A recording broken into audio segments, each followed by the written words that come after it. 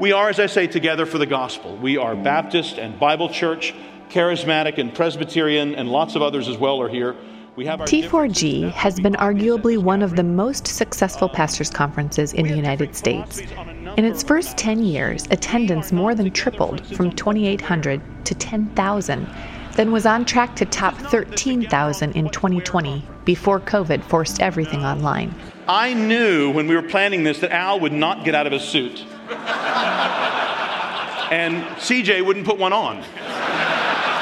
So Lig and I, being the kind of nice guys in the group, decided that we would kind of do the middling thing. So I'm kind of tending to CJ and Lig's kind of tending to Al. So we're not together on what to wear. We're also not together on what pulpit to use. At least one of our speakers probably feels that I'm in sin standing at this pulpit right now. You'll get to figure out who that is. We are also not together for the music. We are so not together for the music that we almost did not have any music. I am serious. The conference drew its share of controversies and opposition, but clearly something was working. If you've been or talked to someone who has, you'll hear about the messages, the music, and the books. And you'll hear about the friendships and connections forged among ministers.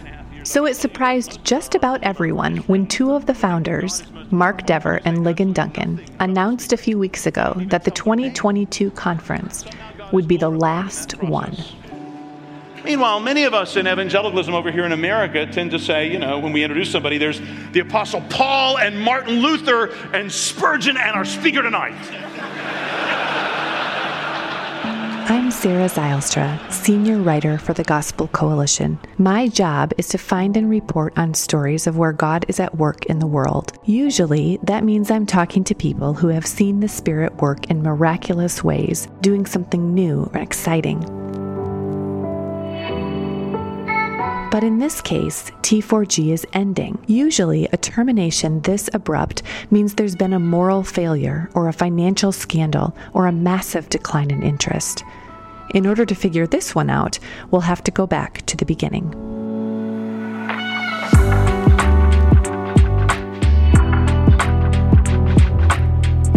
Sarah, I absolutely remember where I was when I first met Mark Dever. I first actually met Mark Dever on the phone. Ligon Duncan is the chancellor and CEO of the whole web of Reformed theological seminaries. But back in 1987, he was 26 years old and just beginning his PhD in Scotland at the University of Edinburgh. Ligon had a friend named Randall who was working on his graduate degree 5 hours south by train in Cambridge. Randall's church was without a pastor, and Randall asked if Ligon wanted to take the train down to fill the pulpit for a Sunday. Ligon said, sure. Said while I was there, he said, look, the guy you need most to meet in Cambridge is Mark Dever. He said, he is the Southern Baptist you. You've just got to meet this guy. And so Randall was saying the same thing to his classmate, Mark Dever. He was so sure they'd like each other that he asked Mark to give Ligon a call. Now, odds are you haven't talked to Mark Dever on the phone. So let me tell you, he's not the guy you call to pass some time while you're driving through Kansas. And normally I'm super brief on the phone. If I go over 40 seconds, that's a big deal. I like to get in, get out, I'm done. And so I called Ligon that day, and we must have talked for an hour or two on the phone. It was great. And it was a lot of things. One, obviously the warmth of Mark's personality and Mark's love. I'm really warm, Sarah, in case you can't tell. Very, very warm. Yeah. His intelligence, the range of interest that he had. And I loved his areas of theological expertise, the things that he was working on, I was interested in. I was a novice in a lot of those things, but I was interested in those things. And I knew. Well, he was also interested that a Baptist would be interested in these things, because the Southern Baptists he had known were not like this. Well, let me say, that was definitely one of the things, Sarah.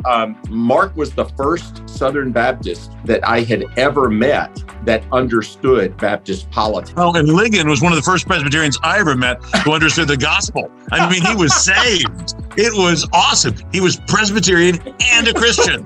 It was a great combo. Really made him stand out. As you can see, Randall was right. Mark and Ligon hit it off right away.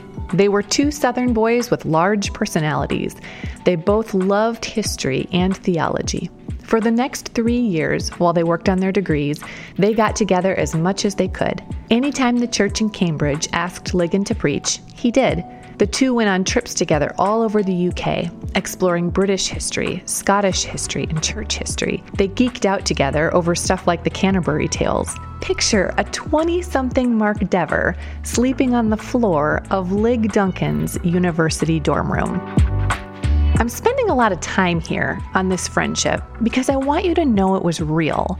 A lot of times we think of guys like John Piper and Tim Keller or Kevin DeYoung and Matt Chandler being friends, but sort of superficially. We know they know each other professionally. They chat in green rooms behind stages, or they put their names on the same causes. And a lot of times that's true. Even if you respect somebody and agree with them, that doesn't always mean you want to split a BFF necklace with them. But this friendship with Lig and Mark was a sleep on your floor, tease you about being 4 months older, dedicate books to each other kind of a friendship. It was legit. Mark had another legit friend that he thought Ligon would like. His name was Al Mohler, and they'd met a few years earlier when both were at the Southern Baptist Theological Seminary.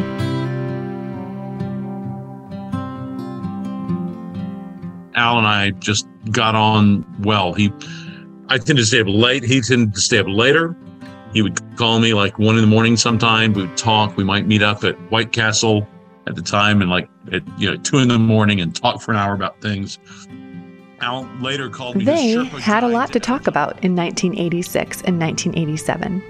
Their denomination, the Southern Baptist Convention, was having an identity crisis.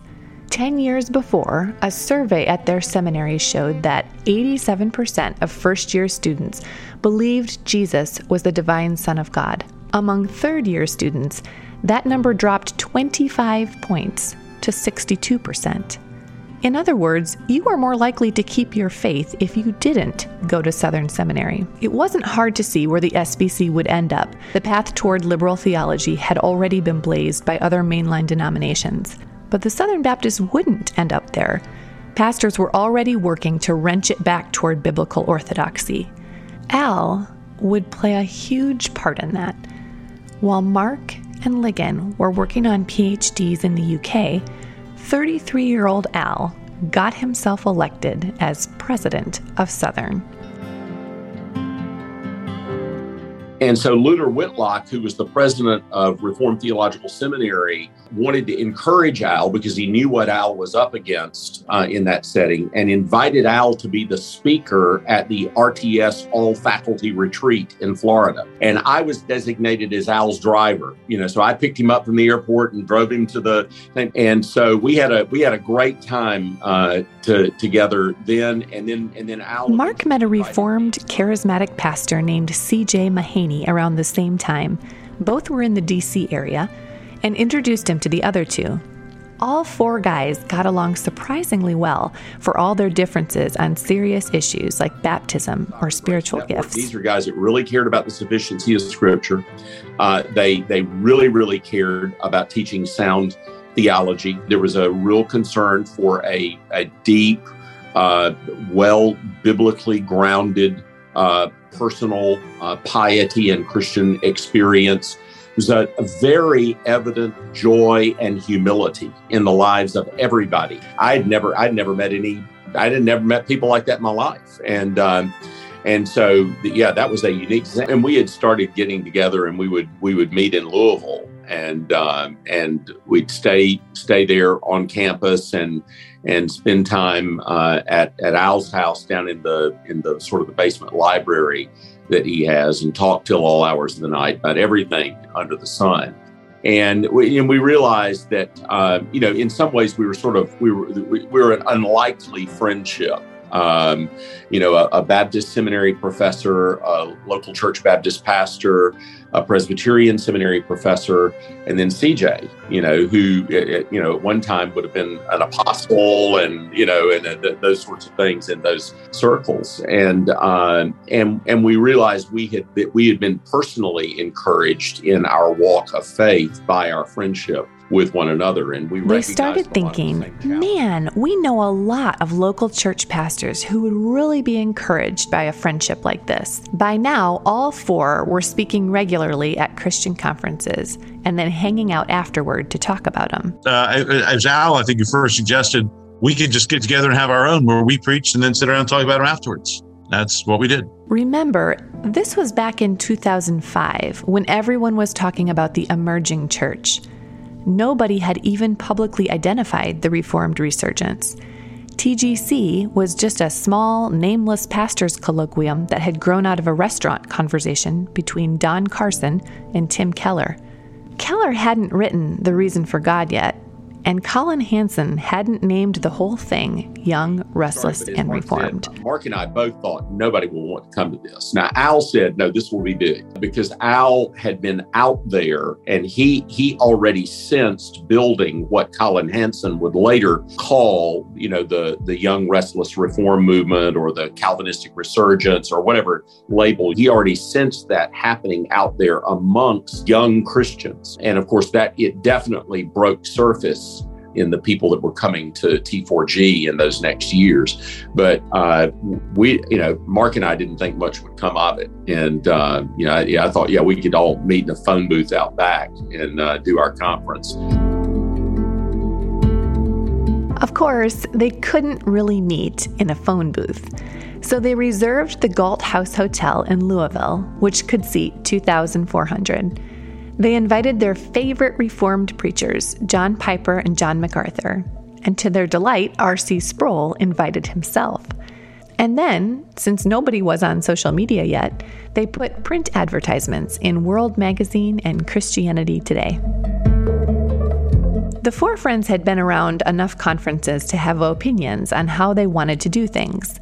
They knew they wanted to focus on pastors. After all, the whole point was to encourage friendships in what can be a lonely profession. They knew they wanted to be rock solid on doctrine and also serious about those secondary issues where they disagreed. And they knew they wanted to model those disagreements well with panel discussions among the speakers. They also wanted to stock pastors' libraries with excellent free books. That first year, they gave out 14 titles. Attendees had never seen that at a conference before, and in the future, they would know to bring along an empty suitcase just for books. And they wanted to sing, not in the manner of a praise and worship concert, but in the manner of a Puritan hymn sing. The only accompaniment they wanted was a simple piano. Both Ligon and Mark had been in their school choirs, and they wanted to hear voices. Did we in our own strength confide our striving would be losing? Were not the right men on our side, the men of God's own true hold me fast. He will hold me fast.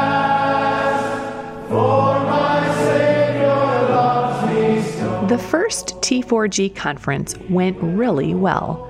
The 2,400 seats sold out, and another 400 were squeezed in. Matt Chandler was in the audience, as was David Platt, Kevin DeYoung, and Christianity Today editor Colin Hansen. I was surprised, and I was elated with the friendship. I mean, one of the things that happened, Sarah, is Mark would spend considerable time getting guys together at the conference. He'd ask, hey, anybody here from Athens, Georgia? And, 7 guys would stand up and he'd say, do you guys know one another? And they'd go, no.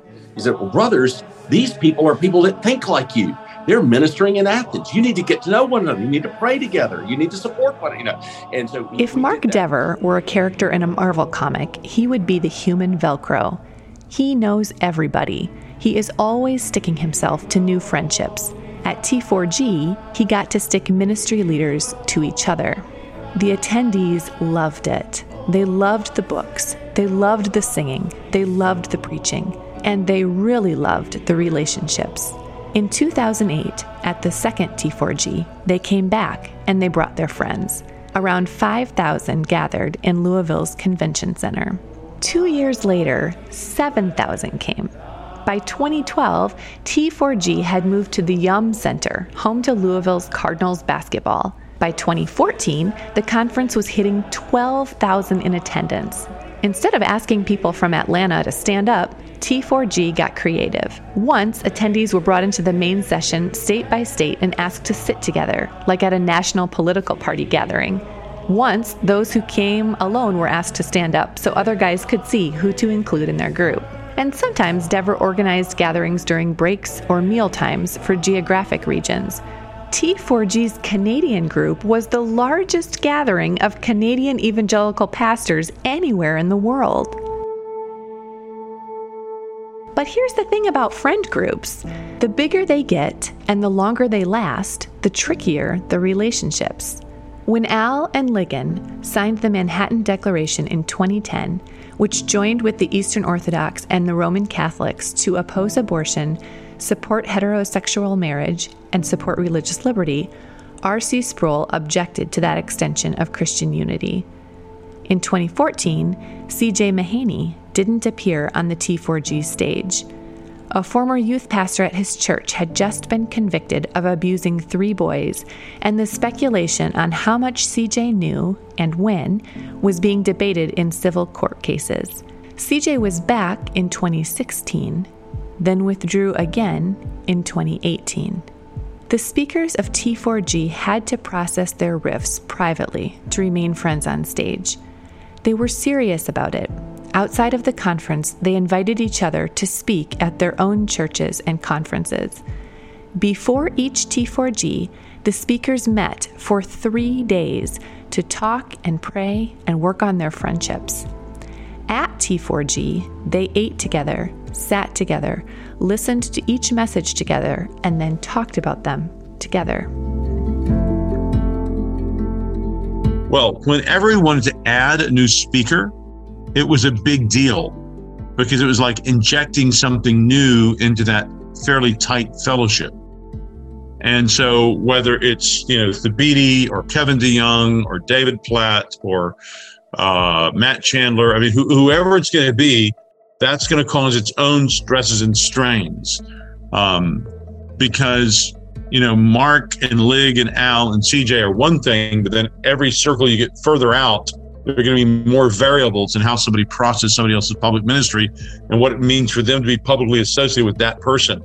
So pretty much every T4G was an act of God. I don't think people understand. It takes a lot to stay together for the gospel. It's one thing to be together for the gospel.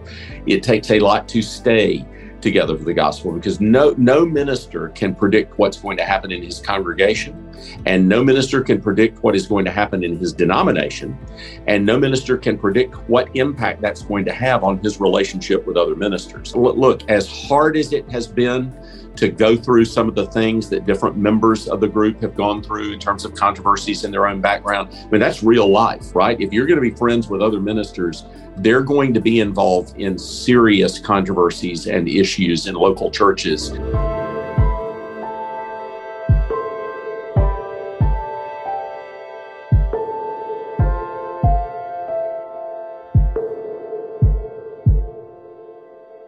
Without CJ, the conference sort of became T3G, but it continued to grow. The attendees looked forward to seeing each other, to singing together, to hearing good sermons and taking home good books. The Reformed resurgence was also expanding. The Gospel Coalition was on its way to becoming one of the largest Christian websites in the world, along with John Piper's Desiring God. Tim Keller published the best-selling The Reason for God and became a household name, at least in many Christian households. Crossway sold out its first printing of the ESV Study Bible, which was also the first study Bible to win a Book of the Year award from the Christian Publishers Association.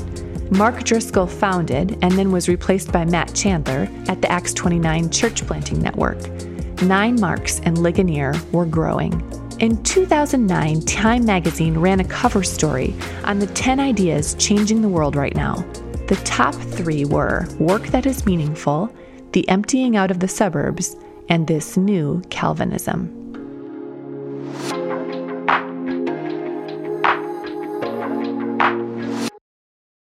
So this kind of thing is actually happening all around the world. That was very new to people in 2006. Now, in 2021, all sorts of other things have popped up since T4G. You have a TGC that's doing a conference. You have you have other organizations that are bringing together folks that are committed to the doctrines of grace. So the conference landscape is dramatically different than it was in 2006. There was no Keith and Kristen Getty Sing conferences going on in 2006. But that's not the only thing that's different today.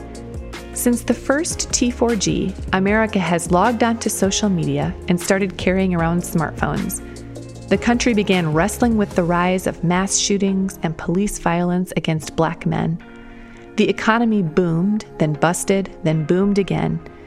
We elected Barack Obama, Donald Trump, and Joe Biden. Just in the past year and a half, we've sheltered in place, taken masks on and off, and fought about vaccines. Political polarization is sharp and statistically measurable. The Reformed resurgence is splintering too. Sproul died in 2017. In 2019, Al, Ligon, and Mark declined to sign John MacArthur's statement on social justice. T4G's 2020 conference was missing John MacArthur, Matt Chandler, and Thabiti Anyabwile. In 2021, Al ran for Southern Baptist Convention president, but came in third as many of his allies supported other candidates. The gospel that held Reformed Christians together despite different views on baptism and speaking in tongues doesn't feel strong enough to hold through racial reconciliation and vaccine mandates.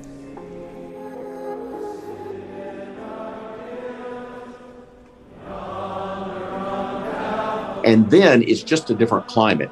2006 was a time of coming together. 2021 has been a time of things coming apart. And people that once walked together are not walking together. And groups that weren't once fellowshiped together are not fellowshipping together. And so it's a very, very different dynamic in 2021 than it was in 2006. A few weeks ago, Al told his friends, Lig and Mark, that he needed to step away from T4G. He hasn't spoken publicly about his decision, but he told Christianity Today, each of us faces questions of urgency and priority in life and ministry. At this stage in my life, I need to concentrate on helping the SBC and working on some important new priorities, including world opinions. They could have kept going without him. There are plenty of pastors to fill the stage. But T2G doesn't have the same ring to it, and so they made the decision to close down the conference. Yes, it's true that there are some partnerships that are harder or that just are not going to happen right now. But there are still a lot of partnerships that do happen, and some that happen quietly, where people realize, we may disagree on how to, respond to this COVID mandate. I may go around with it. I may go along with it. I may civilly disobey it. I may sue over it. But still, that does not affect the gospel. I think these are challenging times that the Lord is using, among other things, to help remind us how the gospel is supreme and help us in a Galatians way kind of clarify exactly what it is we have to hold in order to be following Christ. And in that sense, I think we trust the sort of adverse circumstances as his discipline of us and as intended for our good. When the band breaks up, you can get nostalgic.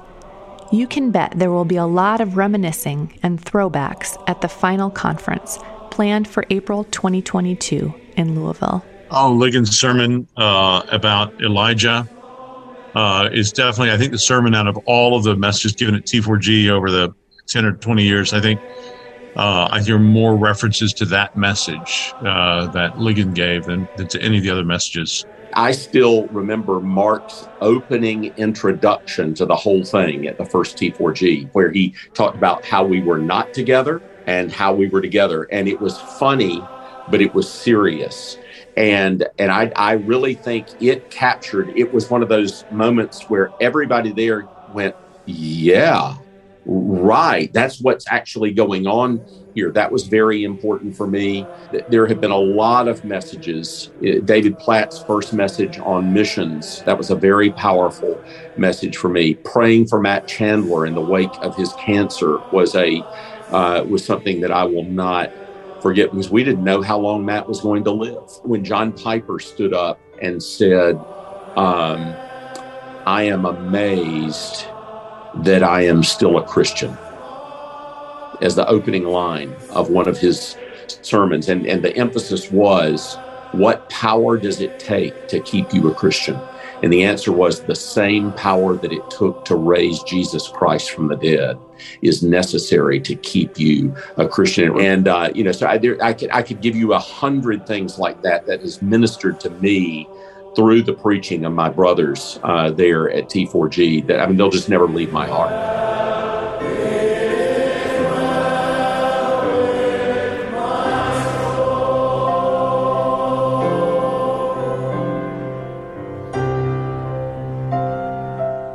T4G was a public symbol of the Reformed resurgence, and some have wondered if the final conference signals an end to the movement as a whole. After all, as Colin Hansen will tell you, the way you know something was a revival is that it eventually comes to an end. But Ligon and Mark, who work all over the world, aren't worried about that. I just got back from Brazil and the Fiel conference, where thousands of people gather the same sort of way. Baptists and Presbyterians and Bible church guys and others from around Brazil, and one of the largest Catholic countries in the world with a massive Pentecostal presence, and they're all about Reformed theology as well. So this kind of thing is actually happening all around the world. It's easy to see how the fruit of T4G will outlast the conference itself. Those free books have informed thousands of sermons already. The singing has shaped the way hundreds of congregations worship, and the friendships have opened up and strengthened all sorts of ministry opportunities.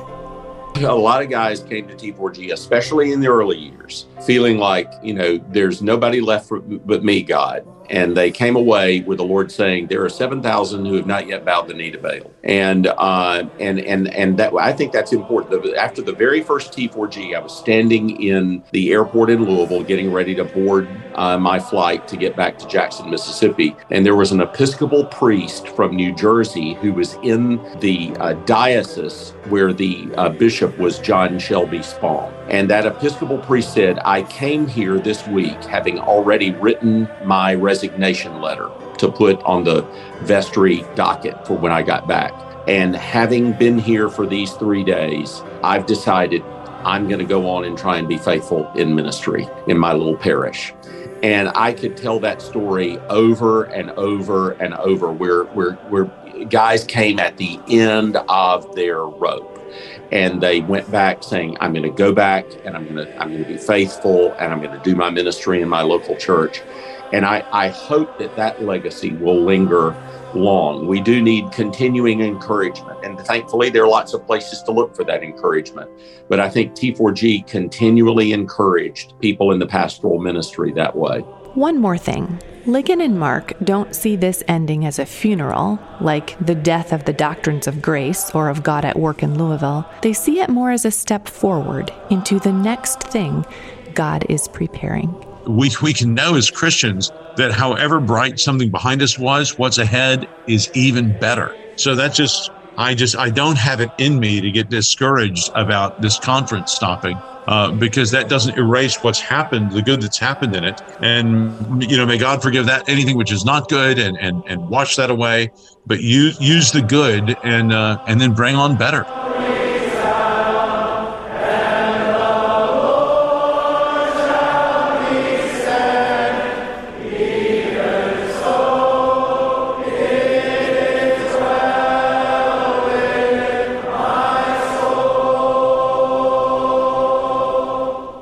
This is Sarah Zylstra. Thank you for listening to this episode of Recorded. It was written by me and edited by Josh Diaz. Our creative director is Stephen Morales, and our editor-in-chief is Colin Hansen. Special thanks to T4G organizer Matt Schmucker.